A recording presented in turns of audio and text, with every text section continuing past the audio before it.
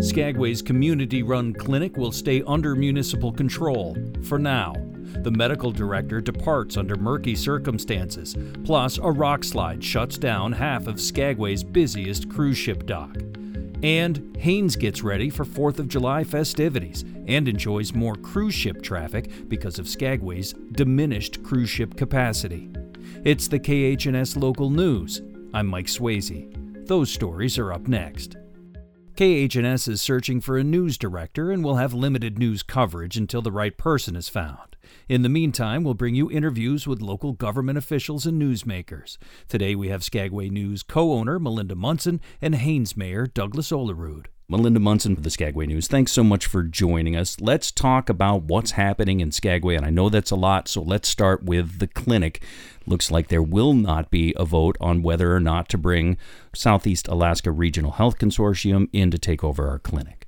Correct. So there was a special assembly where they voted to cancel the July 12th special vote, and the reason for that is that when Search saw the appraisal for the clinic at approximately $9.5 million, they offered considerably less.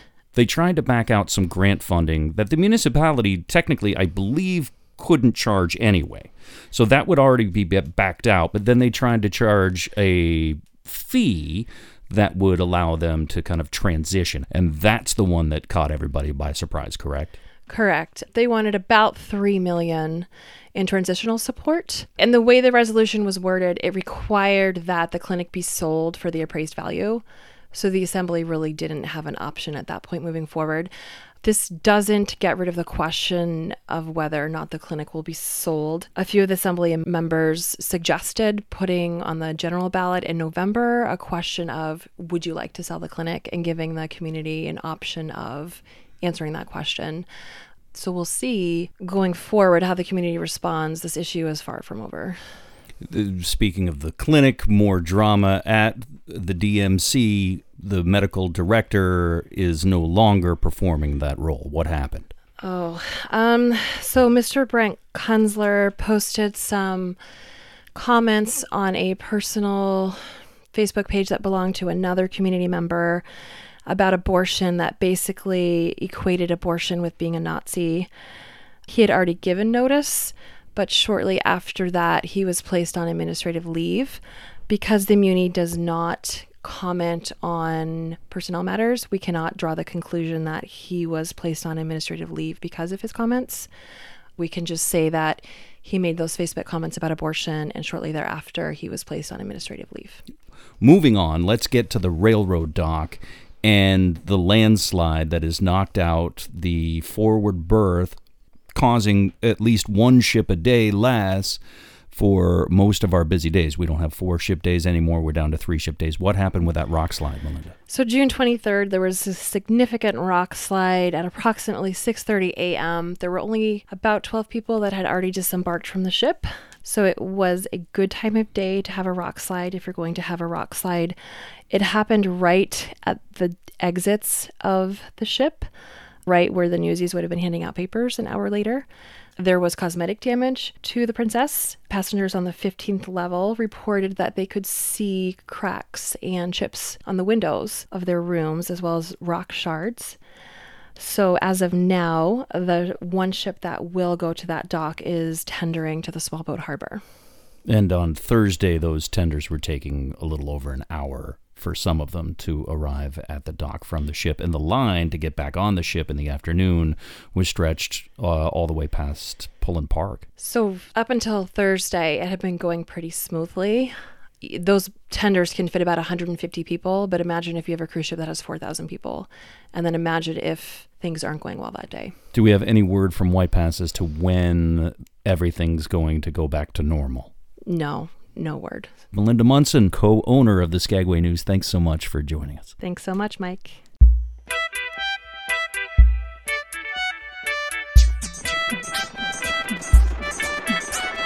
Haines Mayor Douglas Olerud, thanks so much for joining us to talk about all things Haines. Let's start off with the big Independence Day celebration. Well, we're starting off on Saturday with a fireman's barbecue. The local fire department always does a Texas-style barbecue for a fundraiser. and it's usually on the Saturday of the 4th of July weekend. Haven't had it the last 2 years, so really looking forward to getting back and getting some barbecue from the fire department. Then you've got it used to be the Mount Rapinski run that started at the Legion. Now they're starting to it's harbor to harbor run, so they're going from the boat harbor up Mount Rapinski and back to the boat harbor. So that's going to be a little different. Then they got all the festivities at Clinkett Park. With the races and the watermelon feed, things like that. They're kind of the traditional. They've got the cannon at Fort Seward and the flag raising. Got the Mad Raft race out at Chilkoot Monday afternoon. I think the parade's at 11 o'clock down Main Street. Meet at Thor's Fitness parking lot to get lined up for that. So looking forward to that. Well, it sounds like an incredible 4th of July. Well, let's talk a little bit about tourism. It looks like Haines is seeing an uptick in tourism as Skagway's has dropped off. It's nice to have our Canadian visitors back. I'm sure people in Skagway are seeing that as well. But Skagway's misfortune with the incident with the rocks coming down on your cruise ship dock has allowed 1 or 2 more ships to dock here in Haines. So our local businesses have enjoyed having a few more visitors coming to Haines, and it's nice having the fast ferry because the people that had those tours in Skagway, a lot of them are still be able to get back over to Skagway, and that relationship having another port. Unfortunately, we can't service all of those, and a bunch of them are going to icy straits, but trying to keep as many of those dollars in the Upper Lynn Canal as possible is very nice, and I hope Skagway is able to get that dock fixed shortly. I know I've talked to some shop owners who are seeing some really high volume days, so a boon to the Haines economy is a good thing. Any word on how many ships that you'll be seeing for the next few weeks? Everything I've heard, it depends on if there's opening in icy straits and the size of the ship. Some of them, they're very positive about stopping in Haines, and others have told us that they're going to be moving on to icy straits, and I don't think we're going to get any firm numbers. It'll be a week by week basis. Week by week. And how many cruise ships can Haines handle at a time? Tied up, just one. We prefer it when they're tied up at the dock because obviously that means more people coming in. But yeah, you can have one tied up at the face of the dock, and then on occasion another one will anchor out. And then send people in via tender. And that's what's been happening in Skagway, and sometimes the process is slow. Yes. Doug Olerud, Mayor of Haines, Alaska, thanks so much for sharing the happenings in Haines. I appreciate it. No problem, Mike. Have a fun and safe 4th of July weekend. For KHNS News, I'm Mike Swayze. Thanks for joining us. You can listen to and read local news stories online at khns.org. You can also subscribe to KHNS News anywhere you get your podcasts.